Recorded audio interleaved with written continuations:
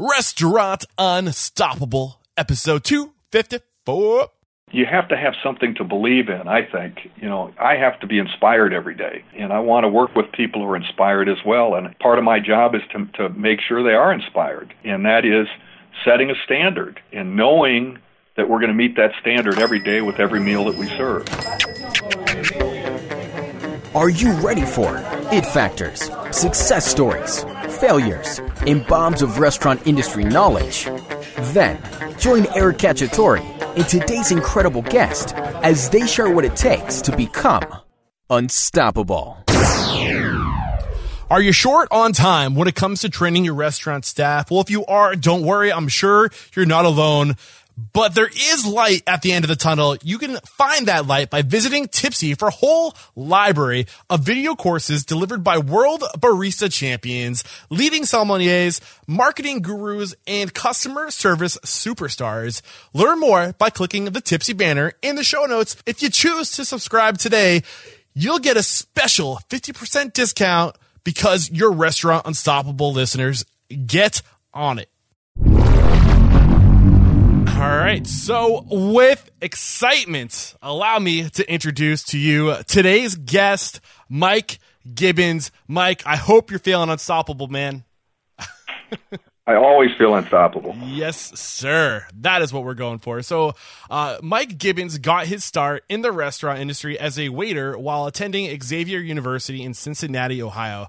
Upon graduation, Gibbons transferred to Michigan, accepting a position as an assistant manager and quickly advancing to a general manager, regional manager, and later director of training before embarking as a restaurateur. In 1979, Gibbons joined forces with Dennis Cirrus, and in 1981, along with Dieter Bohm, founded Main Street Ventures, Inc. Fast forward 36 years later, and Gibbons is a successful restaurateur operating businesses in 5 different states as president and CEO of Main Street Ventures, Inc. And if my count's correct, is it around 20 restaurants now? 20 restaurants, wow. That's correct. Awesome. Congratulations on all of your success. And I left out a whole bunch, too. I mean, you've accomplished so much in your career as a restaurateur, but we only have so much time in the introduction to cover it all. So that's just a quick aerial view of who you are, what you're all about. I can't wait to get your story and how you got to where you are today. But before we do that, let's get that motivational, inspirational ball rolling with a success quote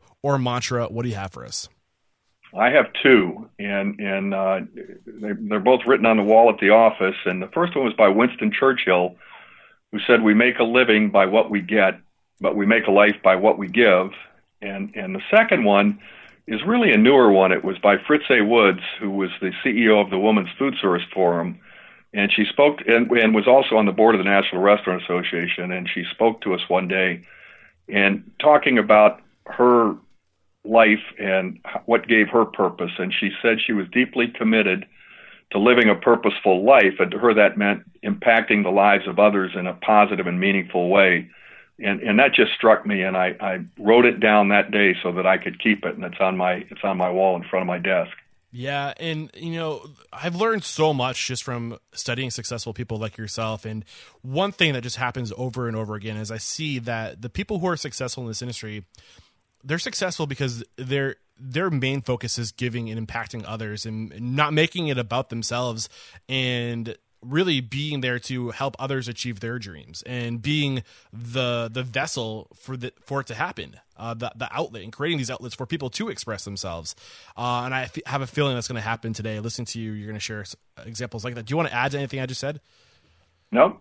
I think you covered it. Awesome. So, let's kind of go back in time. You are a student at Xavier. You're a server. Is this when you kind of knew that you were going to make a career? Or when did you know that the hospitality industry was going to be your life career? Well, I actually even started before that. I don't talk about this very often, but you'll like this one. My first job was a fish fryer for Long John Silver's. Oh, cool. And I was 18 years old, and it was going to be a part-time job during the summer, and I really enjoyed it. And but I ended up getting fired. I was 18. I'd become the general manager of a store, and immaturely thought they needed me more than I needed them. And I think it was one of the best things that ever happened to me in my life, because I really started to understand what working was and what working for other people was and what was expected and what wasn't expected. So when I went back to school, I started. There was a new restaurant that opened in Cincinnati, and I saw it on the board at school and applied for the job with Charlie's Crab. And originally, my partner Dennis was the kitchen manager there, and Dieter Bohm was the vice president of that company. It was called the C.A. Muir Corporation, and it's no longer in existence. But I was hired as a car parker, and Dennis always talks about that I was hired as a car parker, but in fact I never parked a car. I became a host, and then a bartender, and then eventually became a waiter.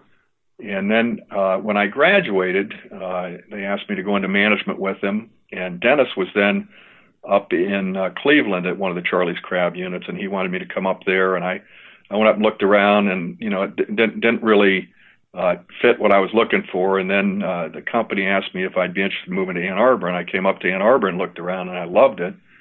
And my goal at that point was to go to law school.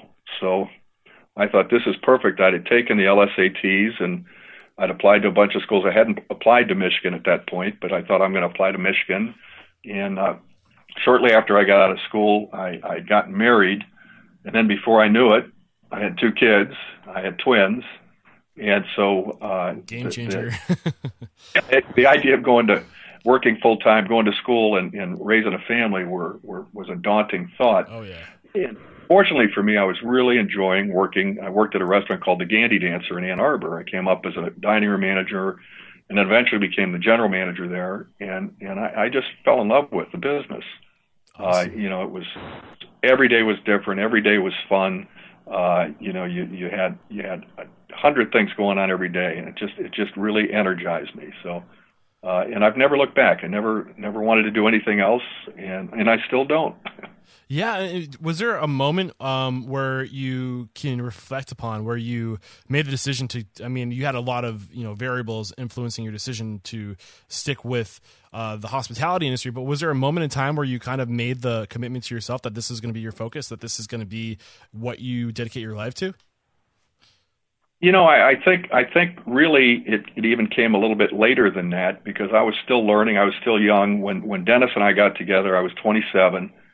And when I first went out on my own, and the thing I noticed right away, when I worked for Muir, there were a dozen managers I could call for ideas or thoughts or solving problems. And all of a sudden, there was a vacuum. There was that void, that pool of resources wasn't right down the hall from me. Mm-hmm.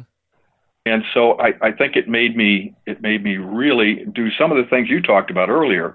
Started reading some leadership books, I travel about an hour back and forth to work every day, so I'd listen to tapes, books on tapes.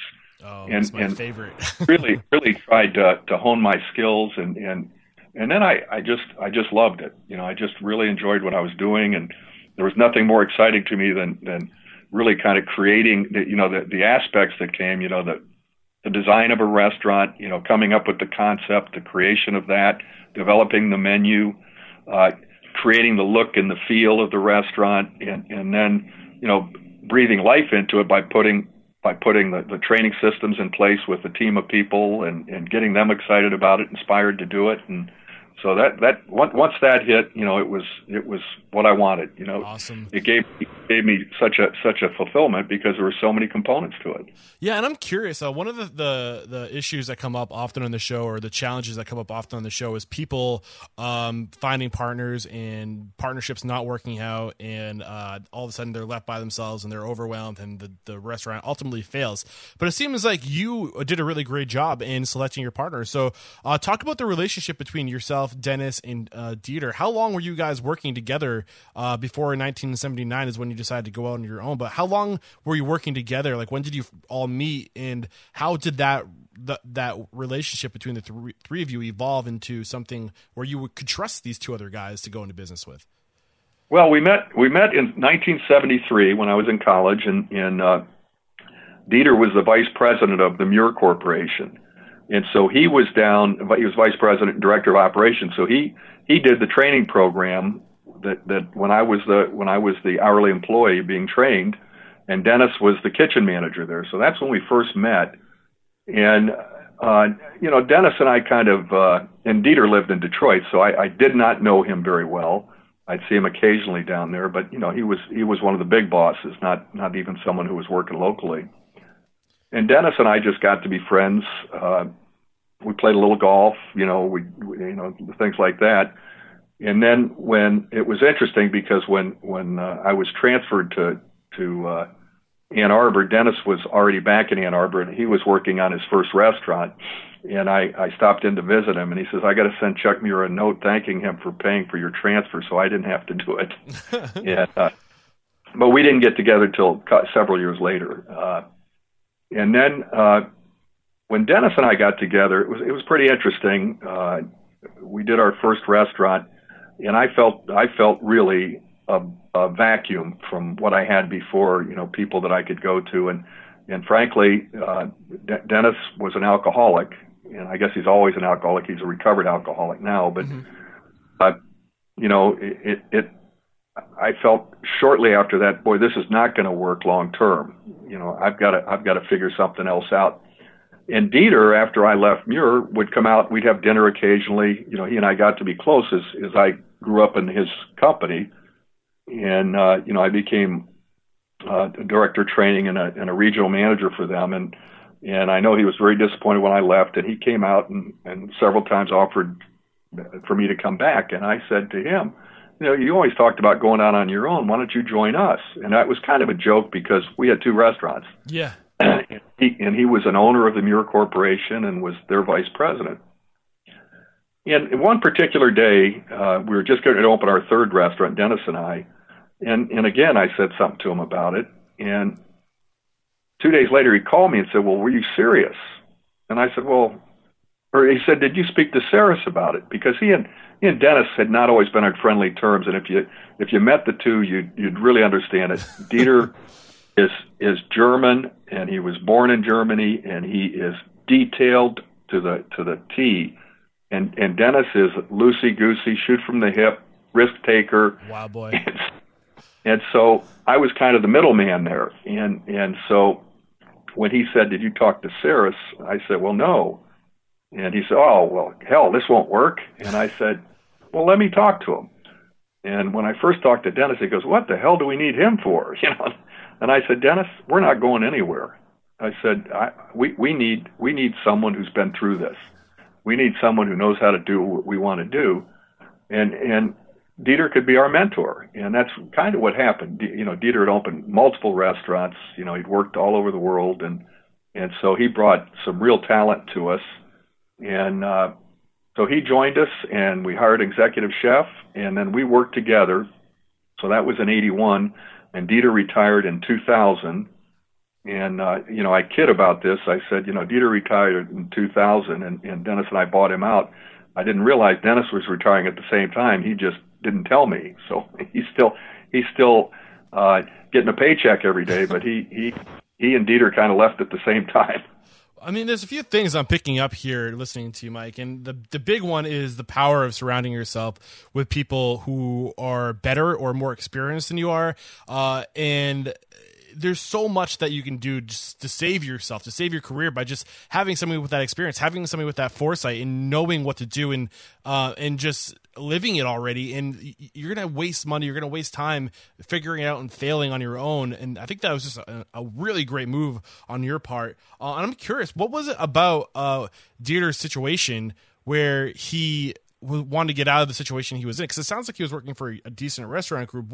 Why wasn't he happy? What was your? Well, I think part of it, there were a couple pieces of that. I think one he didn't feel like it was his, and I think that was part of it. And I remember him saying so many times, he was going to make a decision as to whether to stay with the company or go out on his own by the time he was 40. And about the time I was talking to him, he must have been 42 or 43. And I said, he said you're going to make that decision, and I don't think you made the decision yet. And he says, well, no, I haven't. Do you think? So this was. Sorry, go ahead.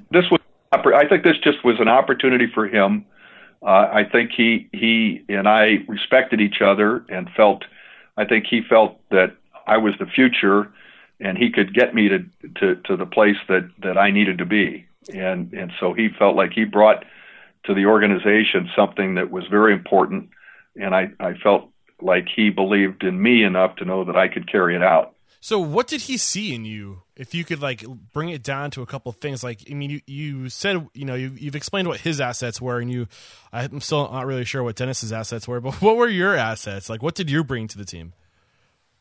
I think probably a tenacity. Okay. I think I came in, particularly, it's one thing, this funny thing, that Long John Silver experience where I got fired really drove me.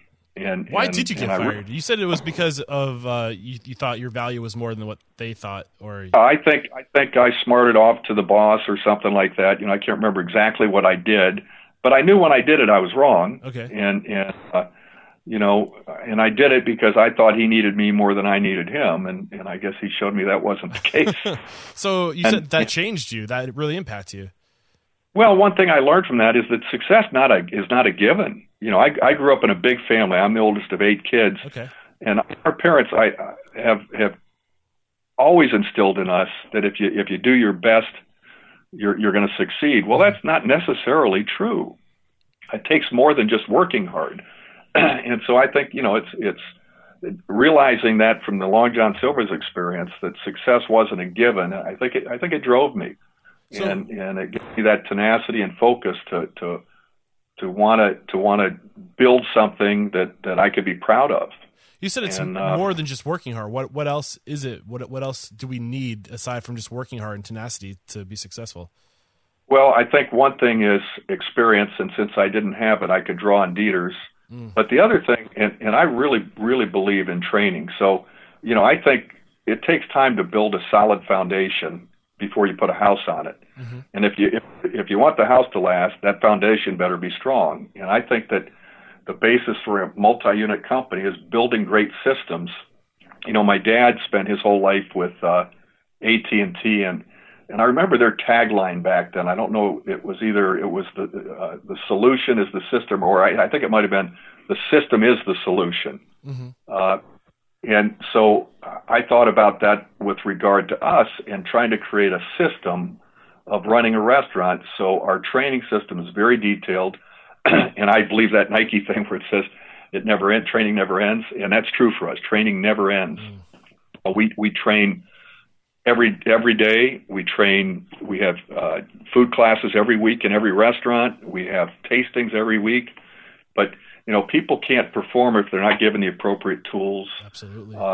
We've developed, I don't want to say the formula, but recipe manuals. We don't have anything being prepared in our restaurants that doesn't have a recipe that has been approved by our corporate chef. We have a standard procedures manual, which is kind of the management Bible. So if a manager runs into a problem they've never run into before, they can go online and look it up. And it says, what do you do if someone left their purse? What do you do? And so everything that can be thought of is in there. So it sounds like we have protocol. an employee. Yeah, exactly. So we have employee handbook, which is, the general guidelines for what our expectations are of each of our employees and what they can expect from us. We have training manuals for every job. And the goal is to leave nothing to chance. And another quote I really loved was John Wooden. He said, if you don't have time to do it right, when will you have time to do it over? And I really believe that applies to building this foundation for an organization by having the right systems. And, somebody looks at our company and say, God, it looks so complex. How do you have all these concepts?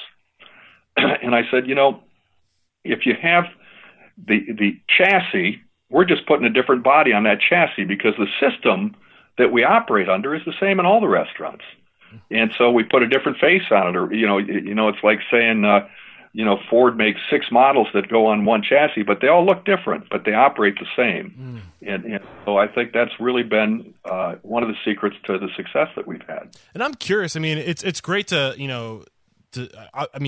know that it's important and we recognize that it's important, but I feel like a lot of people, when they're starting their first restaurant, they look at that project, that it's so intimidating, it's so overwhelming, not to mention usually people don't really figure it out until the train's moving or the plane's flying. And this is a quote from, I think it was Jefferson Macklin, from out here in Boston. He said, running a restaurant's like trying to repair a plane while it's flying. And if you don't take the time to put all these systems, processes, procedures, protocols in place before you open, to try to find the time when your doors are open and you're trying to deal with everything else, like, what's your advice for that person who feels overwhelmed right now and doesn't see themselves having the time to create those systems, processes, procedures? I mean, if you could go back to day one, what would be the first thing that you would do with all of your experience? Well, exactly what I'm talking about. Build that standard procedures manual so that when you're talking to someone, you're all talking the same language. I think that's critical. And for someone who says, I don't have the time, I just go back to this quote: if you don't have the time to do it right, when are you going to have the time to do it over? And you have to make the time, or once the plane takes off, you're not going to fix it. It's coming down. Mm-hmm. So you have to take time while the plane's on the ground to do the proper maintenance on it. Mm-hmm. And so again, it's build the foundation before you put the house up, or the house is going to fall down. And give me just a couple examples of the types of things that you would see inside the standard operating manual, just to kind of paint the picture for maybe some of those who are kind of curious as to where exactly to start. Like, what's the first thing somebody should write or try to add a process to? Well, our first page is our mission statement. And it goes from there. There are several things in there from the very beginning that kind of outline. So our mission statement is to consistently exceed guest expectations by providing memorable dining experiences in creative and distinctive restaurants. So what should be in the manual then is everything you need to be able to do that. And that's what I'd say.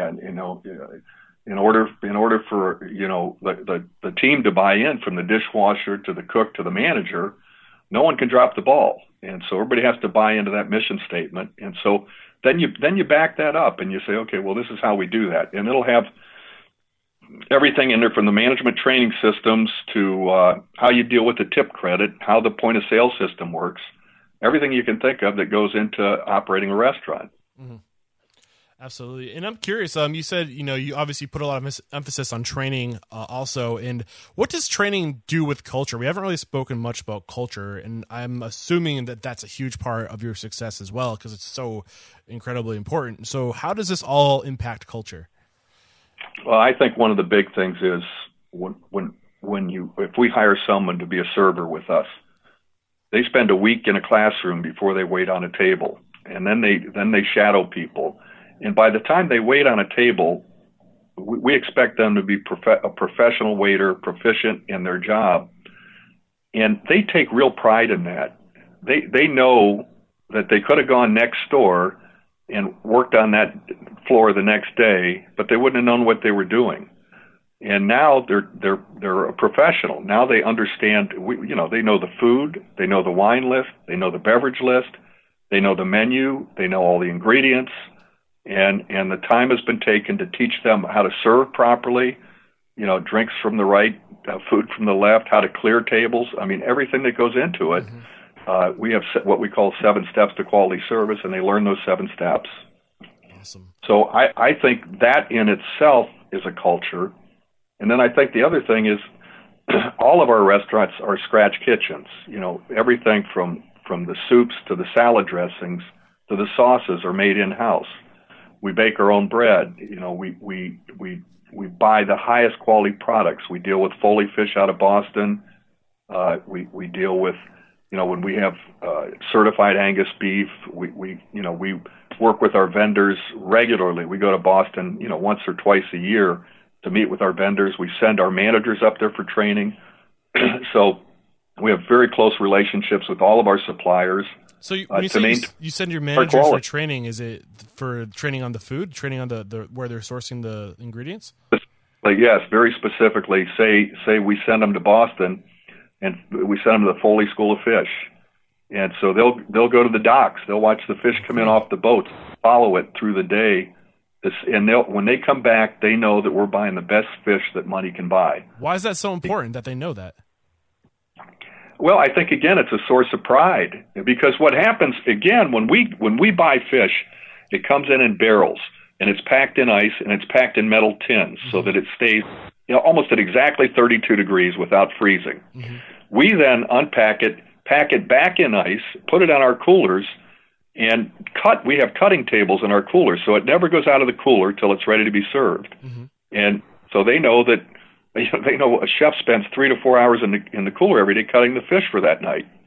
And so they that's a source of pride when it's a pride all the way down the line when we talk about the attention to detail, the concern we have for the quality of the product, the concern we have for making sure that we're giving the guests the best that we can give them. And why is pride so important? You have to have something to believe in, I think, and I have to be inspired every day, and I want to work with people who are inspired as well, and part of my job is to make sure they are inspired, and that is setting a standard and knowing that we're going to meet that standard every day with every meal that we serve. You just went full circle, man. I love it. With that standard, with that mission statement, that vision, that purpose. It all starts from the very beginning of letting people know what you're all about. And then the tough part, which you just share with us, is living up to that standard and actually going through the motions and doing what you say you're going to do. But it's so important to take the time to write this down in a manual, to spell it out, so then you know what to shoot for. You know what you're showing up every day to do, and you have those specifics. It's so important. And you said that you go over the 7 steps. I'm curious, what are the 7 steps of service? Oh, now you're going to make me full of training. But it's the greet. You have to greet your guest within 1 minute. And the fact there is, once somebody's seated, I don't care that you're up there taking an order within 1 minute, but you acknowledge them and you let them know, sir, I'll be right with you, and I'm dropping drinks on this table. And to me, that's probably the two most important moments are when people sit down and when people are ready to leave. And no one ever thinks about that. When you put the check down at the end, you be ready to pick up that check within 30 seconds of when they put their credit card out or put their cash out, because that's what people remember. There could be a slip up along the way, something took a minute or two too long, but if you're taking care of them at the end, you're repouring coffee, or you're making sure their water glasses are full, even though they're done with dinner, you don't forget about them. And I teach the servers, I want them to know this, because that's when people are thinking about service and about what to tip. They're getting ready to leave. Don't mess up at the last minute. Be very conscious in that last minute. So, and no lag service. So the greet, the taking the cocktail order, the service of the cocktail order appropriately, a menu presentation talking about the menu, the appetite. Now that we've got the tablet menus, that is a very simple thing to do. It's more about teaching people how to use the tablet and how to use it to their advantage and how to learn once they've got their hands on it. People seem to really love it. And I'm excited to learn more about that tablet. We're going to come back to that when I ask you about technology, just so you know. Okay. Some interesting stuff there. So right now I've got greet the guest within 1 minute, take the drink order, menu presentation. Did I miss anything? Then it's taking an appetizer order. And it's always when you leave the table, you never leave the table without letting the guest know where you're going. And it's okay, I'm going to go get the drinks right now while you look over the menu. When I come back, we'll talk about the appetizers. And then you go get the drinks, and then you come back and you talk about the appetizers. Beautiful. If they don't want an appetizer, you talk about the entrees. If they say they want a minute, give them their minute. If they want to place the order, then you place. Part of it is, we talk about this a lot, is the psychology of the table, getting to read the table. Do they want a leisurely meal? Are they going to a movie? Are they going to a football game? What's going on? And making sure we give them the service the way they want the service. Absolutely. So then it's taking the entree order. It's serving the entree. It's the entree check to make sure that everything's exactly as they ordered it. And as people are finishing up dinner, I'll be back to talk about desserts when you're done. Put that idea in their mind. And so again, checking back with them as they start to complete the meal, make sure that they know they're being taken care of. And so much of this is, we spend lots and lots of time talking about salesmanship. and to me, salesmanship is making sure that that guest has the experience that they want to have, and you're there to help them through that. Mm-hmm. You're there to provide the information that they need to have a great experience as a server. And so each of those things, and then it's coming back. It's talking about desserts or after dinner drinks. It's making sure that the plate, they don't have anything on the table that they don't need for the next course. And then it's a check presentation at the time that it's appropriate, and you let them know, I'll take that whenever you're ready. No, I appreciate you going through that, because I feel like sometimes, it seems like it's obvious, but sometimes we kind of just start going through the motions, and over time our procedures start to kind of get a little loosey-goosey, and it's kind of cool to hear from somebody who's such an expert, somebody who's so accomplished, to hear from you every little thing that you're supposed to be doing. You have some really good nuggets in there, so I appreciate you taking the time to go through that with us. And I'm curious, how often do you train? Do you guys have a training schedule? And is it like on a cycle where it repeats itself? Like how do you keep that training aspects organized? Well, once a restaurant is open, you're training as you need employees. We have many of the restaurants have large patios where we'll hire summer help for the sake of argument. So we do some major trainings for that. But once the training is done, we do pre-meal notes every single day. Okay, those are a training tool. Those get posted. Everybody initials those when they come into work, so that they've read it. They know what's going on. They know any special events, what's going on in town. We want them to know if there's a symphony at 8:00 and we've got a lot of 6:00 reservations. They know what's going on. Mm-hmm. The other one is we do weekly food show. So we do specials at all of our restaurants every week. So they come out on different days. Typically it's Tuesday. Mm-hmm. So everybody's required to come in at 3:00 for the food show each week. And they taste the specials for the week. They see them, they taste them. We talk about what wines might be good with those. We talk about any problems we might have had the week before, any issues to expect, anything that's going to happen this week. Like in Ann Arbor this week is Art Fair, so it's a huge week for us here, and we've got 6 restaurants in Ann Arbor, so preparing for that. So it's constant. We have wine trainings that go on periodically. We'll bring suppliers in to do it, and I have a director of wine and spirits who does it as well. Or we'll have beer training, or we'll have spirits training. So there's always something going on. Mm-hmm. Now, one thing I'm curious about, somebody who owns 20 restaurants, you started out with 1, then 2, and 3 you grew pretty quickly. But I'm curious, how do you duplicate yourself? We had David Long on the show. Great advice about how you need to duplicate yourself, essentially develop people to replace you so you can go on and work on different projects and grow the company. Talk us through how you did that, how you and your partners developed these people to duplicate yourselves. Well, I think the the best way to say this. I think there's a couple ways that we do this well. We promote from within. In management, our average manager has been with us 9 years. And I've got a manager who's been with us since the first restaurant. And she's been with us 30-some years now. And so that's where you maintain the culture and the commitment. But 80% of our managers started in an hourly capacity with us. And I would bet that probably like me, when they first took the job, they never thought they were going to have a career in the restaurant industry. But they got hooked. So the great thing about promoting from within is that in advance what their strengths and weaknesses are. And when you hire someone outside the company, you have to figure it out. Yeah. And you know what you're dealing with, what they need, what they need from you to help them succeed. And I think the difference between an independent company like mine and some of the big change that staggers me is the rate of growth that they have. Because to me, we don't open a restaurant till we have a management team, and by that I mean as people develop as assistant managers or someone in the kitchen's coming up through the kitchen and they're developing, I want to give them a vehicle for growth.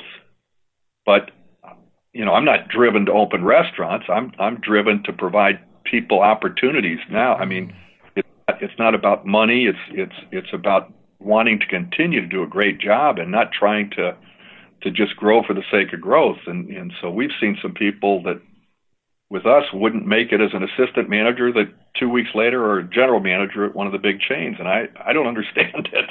Yeah. But it's just how we look at it. You said something really interesting, and I want to put emphasis on this. You said that you're not looking about, for you, it seems like you're more about providing the opportunity. So within your restaurant groups, are there people scheming and planning and coming up with concepts on their own, and then are they coming to you and saying, "Hey, boss, this is my dream, this is my vision"? Are you investing in their visions and giving them the tools, much like Dieter was to you?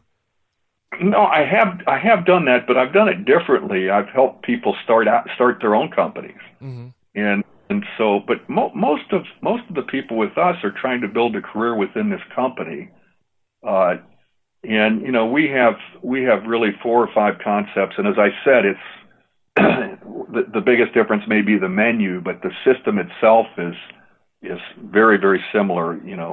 Once you look under the hood of the car, and so.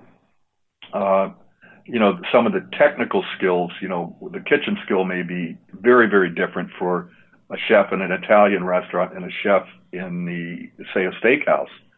The skill level or the background that they need, but other than that, the way they operate is the same in both of those restaurants. So I think I got off track there. I don't think I answered your question. No, you gave us some valuable advice. I mean, I think one of the things I've noticed just interviewing all these people is that they're constantly looking to provide outlets or channels for people to their talented team. They know that these people that they've invested in are going to go on and open their own place someday. That's a lot of the people who get into this industry who are serious about this career are going to become GMs or manager or owners. And instead of having them go on and do it on their own, that's an opportunity for you to invest in human equity and to grow your restaurant group laterally and take on more partners and give them that ownership of what they're doing. And I think that's a really common trait. And I was curious if that's something that happens with you and your restaurant group. Yeah, the way we do that is a little bit different, but we have bonus systems in place for all the managers, so they don't have to invest to participate in the profit. Okay. And we had just this past year, we had a general manager's bonus was over $70,000. So, wow. If you are operating at a highly efficient and proper level, there is some tremendous reward. Your bonus should be at minimum 25% of your overall income, and in some cases as much as 50% or even more. Wow. I'm curious, somebody who's in your position as a CEO, what's your day look like? It never looks the same. So, what happens now, I have a director of operations, so it really has given me a lot of freedom. So I will tell you, this morning I had a 7:30 meeting in Toledo, Ohio, and I'm on a steering committee trying to create an after-school program for inner city of Toledo, Ohio. So that was an hour meeting.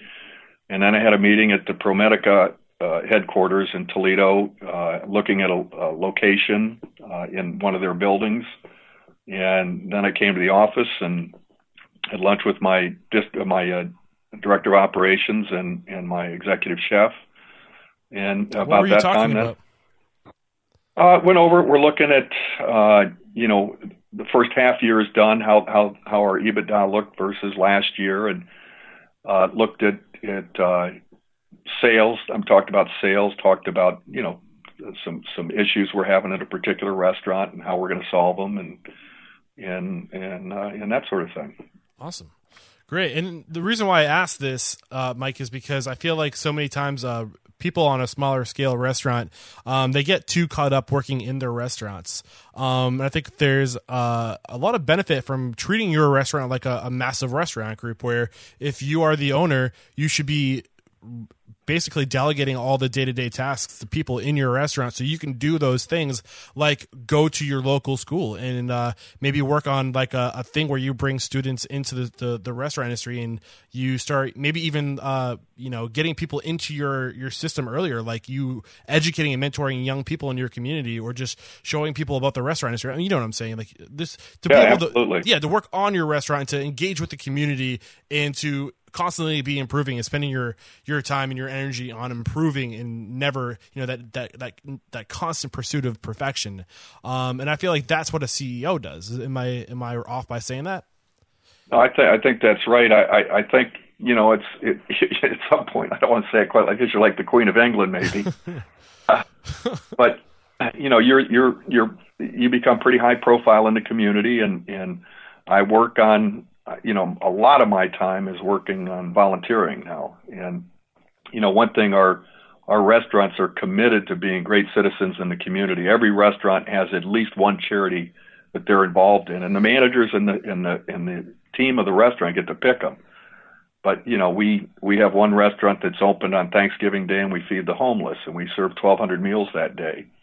And we have four restaurants up here. We do a fundraiser every year for Mott's Children's Hospital, and we're raising $400,000 or $500,000 for them.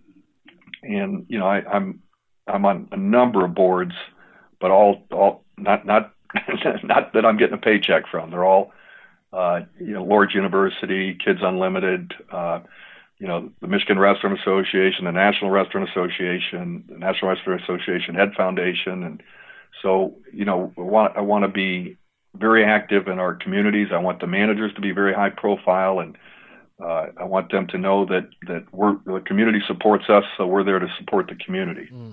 Awesome. We've gotten some great advice from you so far. I'd love to get a failure before we go on to the speed round. So can you think of a time like where you just, fell hard on your backside with a failure? And then, just bring us through that failure, what you learned and how you got back up. Well, I've had a restaurant fail more than once. And to be honest with you, it's like how many times? I'm curious. 4, I think, through the years. It's still a really good success rate. 4 out of 20. I mean, or 4 out of 24. That's better than most people. Yeah. So, but it's so hard to go through it. It's like losing a member of the family, and when you build a restaurant from scratch, I mean, as I said before, you put your heart and soul in it. You control everything from the way it looks, the way it feels, the lighting, the music, the menu, and you're connected to the people that are hired to work. So it's, I always think a failure is a result of a bad decision, and it's not necessarily bad execution. You can do the right thing in the wrong place, or the wrong thing in the right place. And either way, sometimes people ask me after something fails, well, what happened? And I'd say if I knew, I would have prevented it. Can you pick one restaurant where maybe you had a good inclination as to what it was that went wrong and why it didn't work, and kind of bring us through that specific example? Well, I can give you one that was really, really simple. Richmond, Virginia, we opened a restaurant in a new center, and I got an education in a health club. They built a 30,000 square foot health club right behind our building. I didn't realize that people worked out at 8 a.m. or at 5 o'clock. And at 5 o'clock, every single parking spot would be full till 7 or 7:30. And there was no parking for our guests. So they drive to the parking lot and go somewhere else. Oh, man. And so it's like, I felt like we did everything right. The food was great. The service was great, but we couldn't get people in there. Oh, what a pain. And so this just goes to show that you've got to pay attention to every little detail. There's really not a detail you can overlook. Well, parking became one thing that became very, very important to me going forward. I bet. Awesome. Well, thank you for sharing that. We're going to take a quick break to thank our sponsors. We'll be right back for you to drop some bombs of knowledge on us. When you're running a busy restaurant, it's pretty hard to find time for training. Well, Tipsy has a whole library of video courses from industry experts, including world barista champions, marketing gurus, and customer service superstars. Get your staff watching Tipsy courses and watch their growth help your business. With Tipsy, scheduling training, tracking skills growth, and measuring engagement is a piece of cake. In the hospitality industry, we never have enough time, so training often falls away. But as management legend Andy Grove says, the only two ways to improve performance are training and motivation. Tipsy provides both. Click the Tipsy banner in the show notes to find out more. Because you're Restaurant Unstoppable listeners, you'll receive a special 50% off your first month. What are you waiting for? Get on it. We're back. The first question I have for you, Mr. Gibbons, what is an it factor, a habit, a trait, a characteristic, something you believe most contributes to your success? You know, I think we kind of touched on this earlier, Eric. I think it's probably that focus and tenacity, you know, understanding success isn't a given and doing the work that I need to do to make sure that I am successful, you know, by building that system, taking the time to build the system that's going to support whatever we do. I love that. Taking the time to build the system that you know supports what it is you have to do. I think that's where so many people go wrong and why they never grow beyond that one location, because they create people-dependent restaurants and not system-dependent restaurants. So, and again, the focus and tenacity, huge. So what is your biggest weakness then? You know, I'd say that being too slow to let people go that aren't a good fit has been a weakness. I always feel like I can save everybody, you know, and I'm not sure that I have overcome it. But when it happens, you know, I know that someone who's been given a chance to do the job, been given the tools to do the job, and doesn't perform, generally doesn't fail on purpose. It's not like they're trying to do it. Mm-hmm. So most likely their skill set and our needs just aren't a fit. Mm. So when the time comes, you know, I have to make sure that I know that keeping that person in a position not only hurts our organization, but hurts them too. It keeps them from finding something that's a fit, something that they'd love to do and better suits their talents. Absolutely. That's the best way to look at it. And I think that, I mean, that's something that I could see myself struggling with in the future, because like people who are successful in this industry, they're good people. And if they see somebody who's a good person who's trying and giving it their best, they don't want to give up on that person, like you said. But you're really not like you said, you're not doing that person any favors. If you can see their strengths and you can see their weaknesses, and they're not exercising their strengths with you, help them find what's best for them. Don't hold them back. That's the best thing you can do for them. I love that. So what is one piece of advice you have for leading others? You know, in your notes to me, you said the secret, and there's no secret, I don't think. You know, there's a quote I read. I think it might be Eisenhower. I'm not sure who said it, but it said, leadership is getting others to do what you want them to do because they want to do it. And to me, that means that you're working with people who not only understand your vision, but they share it. You know, that's been good communication and they believe in it. And our mission statement I mentioned before, it's posted in every one of our restaurants. It's in the office in about 4 different spots. But, you know, our mission is to consistently exceed guest expectations by providing memorable dining experiences in creative and distinctive restaurants. In order to do that, every single member of the team needs to buy in. And so that's what's so critical for us here. So leadership is about sharing your vision with people so that they want that vision. They want that to be theirs and making it theirs. So how do you create a compelling vision that gets people to want to be a part of it? I think it's everything that we do. I think it's setting a great example. I think it's making sure they understand what our standards are. I think it's all part of the training that we've talked about.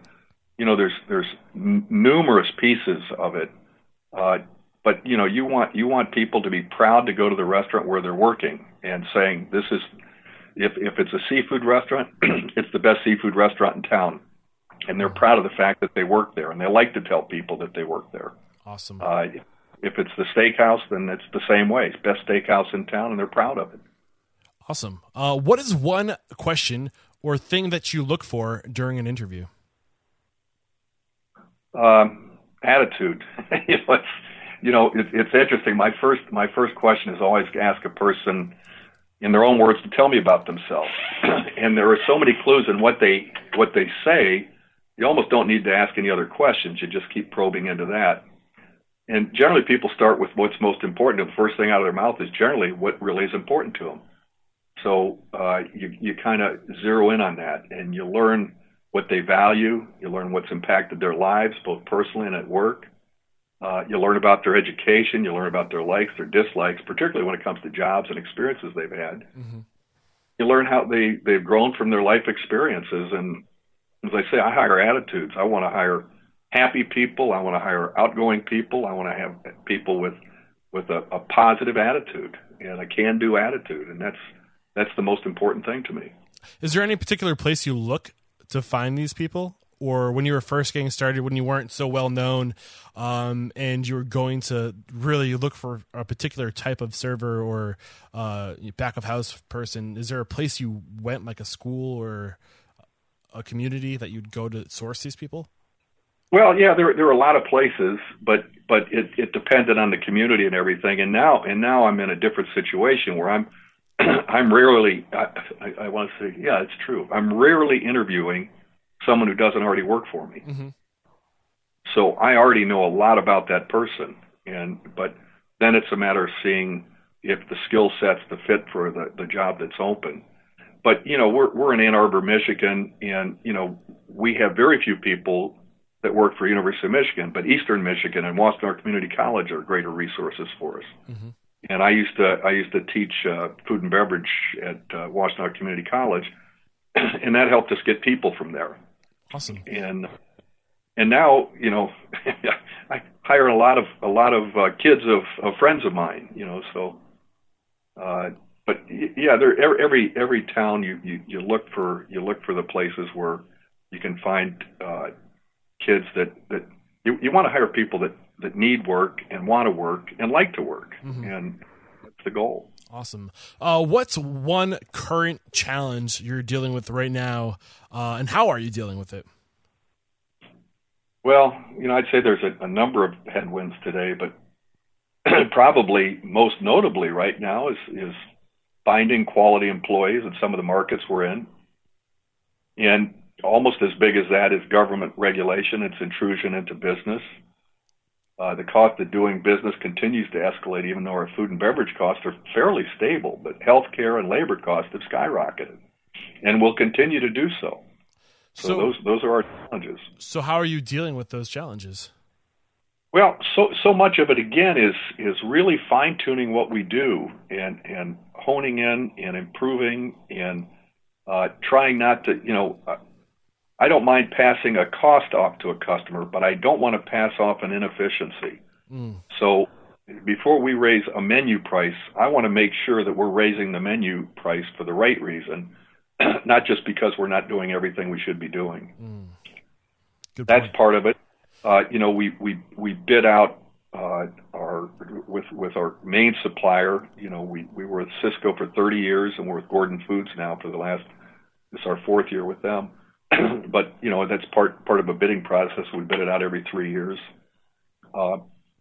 We bid out all the healthcare issue. The healthcare. I mean, it's up 11% this year, but some bids we got were 18% or 17% versus last year. So it continues to escalate. But we do everything we can to bid that out, and make sure we're getting the best price for the best product.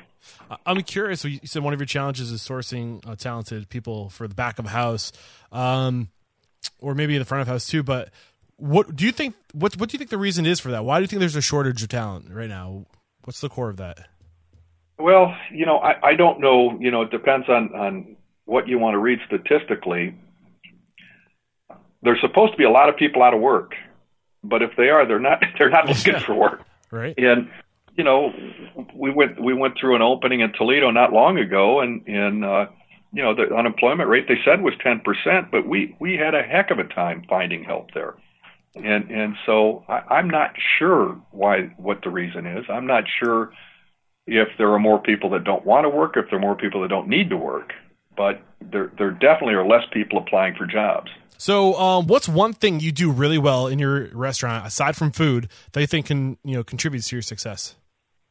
Well, I'll give you two. It's one already. We promote from within. Mm-hmm. I think that's just critical to success, to culture, to letting people know that they have opportunities with us. And then two, I think the commitment to the communities where we do business. Each one of our restaurants, adopts a charity, at least one, and all the staff's actively engaged in that. And right now, this past year, we raised over $2 million in the year for organization. Wow. That's awesome. That's a big number for incredible. A company ours. Yeah, absolutely. Awesome. Well, I couldn't agree more with you. I think sometimes people get it backwards, and they look at their community as people to serve them. Like they're there to hope that their community is serving them by buying their food and supporting their family. And if you want it to, if you want to get anywhere in this career, you've got to turn it around. You've got to think about, how can I serve everyone around me? How can I turn that hierarchy of everyone that works for me? How can I even turn it to my employees? How can I serve my employees? It's that attitude of giving, like you shared in your initial quotes, right? I couldn't agree more with you. So what's one book that's a must read for anybody looking to own a restaurant or just be a better version of themselves in this industry? And I'm excited for this because you said that you love to read. So what do you have for us? Okay, I'm going to tell you an old book, and it's Dale Carnegie, How to Win Friends and Influence People. I just finished that book. It's awesome. Wish I'd read it before I started in the business. It's so simple, but so impactful, and just so almost duh, it's a must read. Absolutely. And plus, because this industry is so focused on influencing people, that's what we do every day. We're influencing and impacting others. It's such a people heavy book. What's one lesson from that book that is a real there was it's been, I bet you it's been 20 years since I read it, but there was a segment in there of a father looking in on his son who was asleep, and he didn't have time for him. Oh yeah. And that hit me so hard because being in this business, it's tough to have balance, that I took that page out of that book and I sent it to all my brothers and sisters.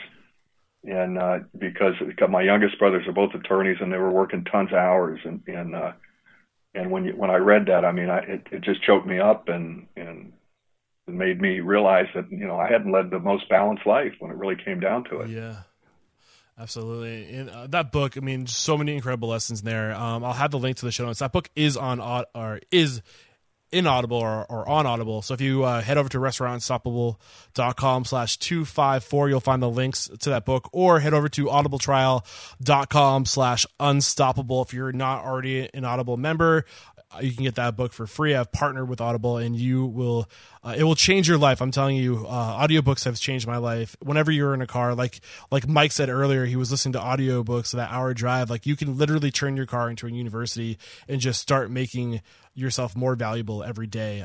Audiobooks are huge. So, what are your thoughts on audiobooks? Just curious.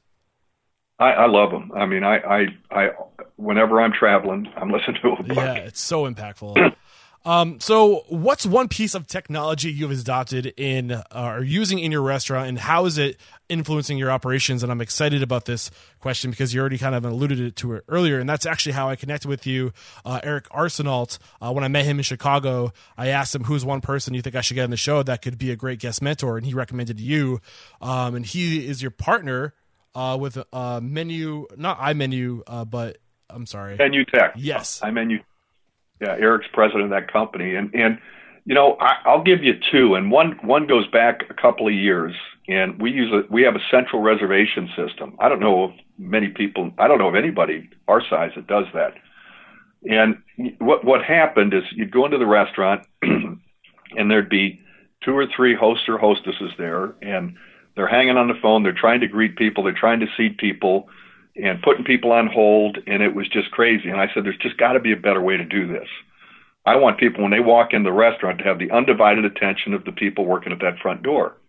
And I want the people on the phone to have the undivided attention of the people that have called in. So we went to a central reservation system where you call a number, and it comes to our office here in Ann Arbor. You're talking to someone who's sitting in a quiet room, They can talk to you about the menu. They can talk to you about a special occasion. They can give you directions and so on.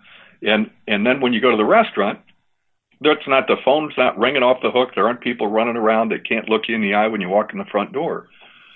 So a lot of people said, boy, you must save a lot of money with that. Well, we don't save any money, but it enhances the guest experience. And that was the most important thing. Yeah. Both the come to the door and the people that make the phone call. And then the second thing we've talked about quite a bit today is the tablet menu. And we have tablet menus at all of our restaurants now. We save money on these. We save lots of trees. We provide more information, more accurate information to our guests. We compare food and wine. We increase our check average. We sell out all our special events. We don't clutter our tables with marketing, table tents and that sort of thing. And we've drastically increased our gift certificate sales. So I'm curious, what made you want to take this leap? Because one thing I'm a huge advocate for is digital menu boards, like in quick service restaurants or fast casual restaurants, like the big TVs, because like you say, like it's expensive to replace those massive menus and to make the changes if you're changing prices, if you're adding items. It gets expensive to change your menus, especially if there's those big massive menus that you have like at like a quick service restaurant. But one thing I'm worried about with tablets, do you have an issue with theft or anything like that? No, and part of the reason is it's funny. We did have one incident, but part of the reason is we went with an Android-based tablet so that we could clear it. It has no use outside the restaurant. Or if we went with an Apple product, we couldn't do that because they have their proprietary stuff on it. We can't take it off. So we can clear out the Android tablet. We can make it not work if you take it out of the restaurant. And so that has not been an issue for us. And there's so many good things about it. It's like if we run out of an item in the middle of the night, we can just absolutely make it disappear from the menu. And so somebody coming in, you don't have the service say, oh, I'm sorry, we're out of that. Well, it's not even on the menu, so they can't order it. No more 86 this or 86 that. What about like in the middle of a service? Can you just like take it away right in the middle of a service? Yeah, you disappear. You can make it disappear from the menu. Oh, cool. And if we would have a huge spike in beef prices from our office, we could change the menus across the company. Yeah. In a matter of minutes without any expense whatsoever. And one thing. Sorry, go ahead. No, I was going to say, as I said, these are not things that we thought about necessarily in advance, but some of the unintended consequences they've far outweighed the intended consequences. And one thing you shared with me earlier during the pre-interview chat is that you are able to upsell or suggestive sell, do a lot of suggestive sales because of an algorithm that was put together where basically, that goes beyond my scope, but how have sales increased because of this ability to kind of auto suggest or upsell? Yeah, it was interesting to us because this wasn't something we anticipated. We saw check averages across the company go up a little over $1. Okay, so some concepts it's quite a bit more than that, and some a little bit less. Mm-hmm. But the digging into that, saying, well, what is causing this? We found out people were looking at this thing called Pairing Pro, where they'd look at an appetizer and you touch the screen and the picture of that appetizer comes up, and then right along the bottom is a scroll bar that pairs that appetizer with up to 10 wines, and it tells you the price, it tells you, and it ranks them. This would be number 1, number 2, number 3. So what we found out, we were selling an extra half a glass of wine to everybody who came in the restaurant. And the only thing that made sense is they were testing the Pairing Pro. And so they wanted to try that. And so they maybe were going to order a bottle of wine with dinner if there's a couple people there, but they wanted to try this Pairing Pro with their appetizer. So, there were different things like that. And the other thing we noticed is we were selling more desserts. And that was, my wife does this. She starts with desserts, and then she decides what she's going to have for her meal. So she'll go through and look at the dessert menu. All of a sudden, you have this dessert that sounds delicious, but then you touch it and you see the picture of it, and it just kind of sells itself. The people make up their mind they're going to have dessert when they're done before they even start their meal. Now, are you doing all the photography? Is there video incorporated with this too? Can you tap an image or a menu item and have a video of it, or is it just still picture? It's still pictures, and I don't know the answer to that. My guess is we probably could do a video, but we haven't. And yes, we do it all in-house. We do, we're using iMenuTech and Menuvative, and they're providing the software, and we actually get our tablets through them as well. And then I have someone in-house who is a kind of an amateur photographer. She's our receptionist too, and she's a foodie, so she's multi-talented, and she takes care of all that. And so you're not absorbing any additional costs. Was the point that I'm trying to get. Like, you don't have to go and get a professional photographer, and you can handle most of this in-house. And when you do that, when you provide opportunity for somebody to really showcase their skills and their passions, you're going to make them more happy. They're going to feel like they're a greater contributor to the business, and that's going to make them feel better. And she loves she gets to get out of the office. She gets to taste a lot of food too. Awesome. So she really. Great. And I'm curious, what say for like a 50-seat restaurant, that's pretty average size. Like, what would the cost of implementing a service like this be for a restaurant about that size? Well, you'd probably pay, you'd probably want 25 tablets, half as many as there are seats. Mm-hmm. So the initial investment was, here was a headwind for that company, the initial investment of buying the tablets. So we partnered with a leasing company. So you can lease a tablet for $7 or $8 a month in over 3 years and own it. And then the software varies based on the size of the company. So it might be another $5 or $6 a month. But we found out we were spending $13,000 a year in each of the seafood restaurants because we printed the menus once a week. And so the cost of the stock that we're using, the cost of figuring out the printing, that we have a massive printer that had to be maintained here at the office, and the time that someone spent doing it, and then FedExing the menus out to all the restaurants. This is actually cheaper than what we were doing before and gives us 10 times the flexibility. Wow. This really has my interest, and I'm really curious to learn more. I'm going to have to reconnect with Eric over there, or maybe even schedule another chat with you in the future to talk about all the benefits. I think we just scratched the surface, but just a few other things I'm thinking of before we move on is that another thing that this type of service does is it creates a unique selling proposition for you, because people, especially kids, it separates you from other restaurants. People, like that little something extra or that different experience. And any way you can separate yourself and create a unique factor for your restaurant's a good thing. And that's just one other, additional thing I think that's worth throwing out there. Do you want to add to that at all, or? The interesting thing was, we thought we'd have a problem in Naples, Florida, because I bet our clientele down there, the average age is probably 70. And so we were concerned about this. And I can remember my mother lives down there, and I was telling her about our product, and she's going, "Oh, I don't think I'd like that. I don't like that technology stuff." And I said, "Well, what's your biggest complaint when you go to a restaurant?" She says, "Well, they're always too dark." And I said, "Took this menu," and I showed it to her, and she loved it. She says, "Oh my gosh, I can read everything. I get pictures. I can see it." And so we put Naples, where I was most concerned. It's been probably the biggest hit there. Oh, wow. Awesome. This is another benefit I didn't even think of. That's really cool. Awesome. So with all the knowledge you have now, Mike, if you could go back in time, say to 1979, and give your past version, one piece of business advice, what would it be? Keep the main thing the main thing. And by that, I mean, don't get sidetracked. We have ventured out into things we didn't fully understand, and the result didn't do well with those. And that wasn't really the issue, but it took our eye off the core business. Mm. We thought we were going to get in the coffee shop business 15 years ago. It looked so easy, and then when you get into it, it's just as difficult as running a restaurant without the upside. Yeah. And so it probably cost us what it would have cost to build 3 or 4 restaurants. We had 5 or 6 coffee shops and ended up selling those off, and then got back to what we did. And so I think that's the one thing. Keep the main thing the main thing. Awesome. What is one question I could have asked you that would have brought more value to this interview?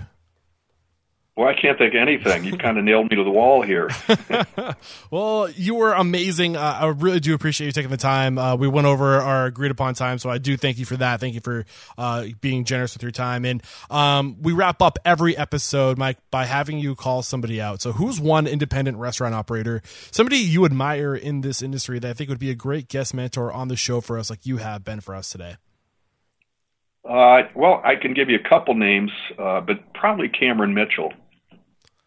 He's out of Columbus, and he owns a company called Ocean Prime. But he was Mitchell Seafood Restaurants, and he sold those to Ruth's Chris, and then started Ocean Prime. All right, Cameron Mitchell, look out! I'm coming after you. Did you say you had one or two? Well, another guy might be Phil Hickey, and Phil is a Michigan State grad. He's done a lot of things in his life. He's worked for some big companies. He's been CEO of some big companies. I think he might be chairman of the board of Miller's Ale House right now. He's invested in a lot of startups, and he's just a I'll call it a cesspool of knowledge. Is what I'm saying. All right. Well, Cameron Mitchell and Phil Hickey, look out, guys! I'm coming after you. I'd love to get you on the show. I'll tell you someone that you would really enjoy talking to is the president of the National Restaurant Association. Her name's Dawn Sweeney, and she's one of the best leaders I've ever seen. Just a very, very quality person, and she's from Maine, so she's right down the street from me. and just a very, very talented person. And if you got to know her, I mean, she could open a lot of doors for you too. All right, Dawn Sweeney, look out. You're added to the list. I'm coming after you. And let the folks at home know, Mike, how can we connect with you or your restaurant group if you've inspired us, if we're in the Ann Arbor area and we want to come join your team to get mentored by people like yourself? What's the best way to connect? Well, probably the absolute best way is just go to our website, msventures.com, and you can find about our menus, you can find about our different concepts, you can see our cookbook, and it will also tell you how to get in touch with us, or you can call the office at 734-668-6062. Awesome. I will have that phone number, those links in the show notes, links to the book you recommended, to Menuvative, all right there in the show notes. This is Restaurant Unstoppable, episode 254. So just head over to restaurantunstoppable.com/254. You'll find those links. And Mike, thank you so much for taking the time to contribute to this melting pot of mentors. There's no questioning. You, sir, are unstoppable. Thank you, Eric. Cheers. What an awesome interview today with Mike Gibbons. Two things that really stood out to me today were just that advice to go get somebody on your team who is doing amazing things like he did with Dieter, or go work for that person and surround yourself with that greatness. It will help you just get ahead in life. And also being clear about your mission, and then creating those systems and processes to serve your mission. And then once you got those systems and processes down, use that as your framework, your chassis, like he calls it, and just build off those in the different concepts you build in your career and just growing as a restaurant group. Now, on a more personal note, some things I need to do better and some things I got away from. I got really excited to bring Restaurant Unstoppable to the next level. I really wanted to grow, and I really wanted to just be as awesome as I could be. And the way to do that sometimes is you need to get sponsors. You need to make some money so you can invest back into whatever you're trying to do. And I let that kind of distract me from what really matters. And what really matters is making those meaningful, impactful relationships with the people you connect with every day. And I got really stressed out about trying to find the right sponsor and trying to create these relationships with the people that can give me the money to make this podcast better. But you know what? Screw that. I'm focusing on the people in the industry who are doing awesome things and just making it about connecting with those people on a real human level and pulling out of them as much as possible so I can help you in your restaurants. And if I'm really good at that, and if I'm really good at just being human, transparent, warm, generous with, helping you, those opportunities will come to me. And the one piece of advice that comes up so often on the show is just be patient. So don't go chasing money in your career. Just be patient and stick to your core values, your vision, whatever it is that lights you up inside. And what lights me up inside is just meeting people, networking, and just, you know, learning and staying curious and knowing that my work is helping others. So that's going to be my focus from now on. And if you guys see me steering off course, call me out. Shoot me an email, eric@restaurantunstoppable.com. Please. All right, that's all I have today, guys. Thanks for joining us. Until next time, peace out.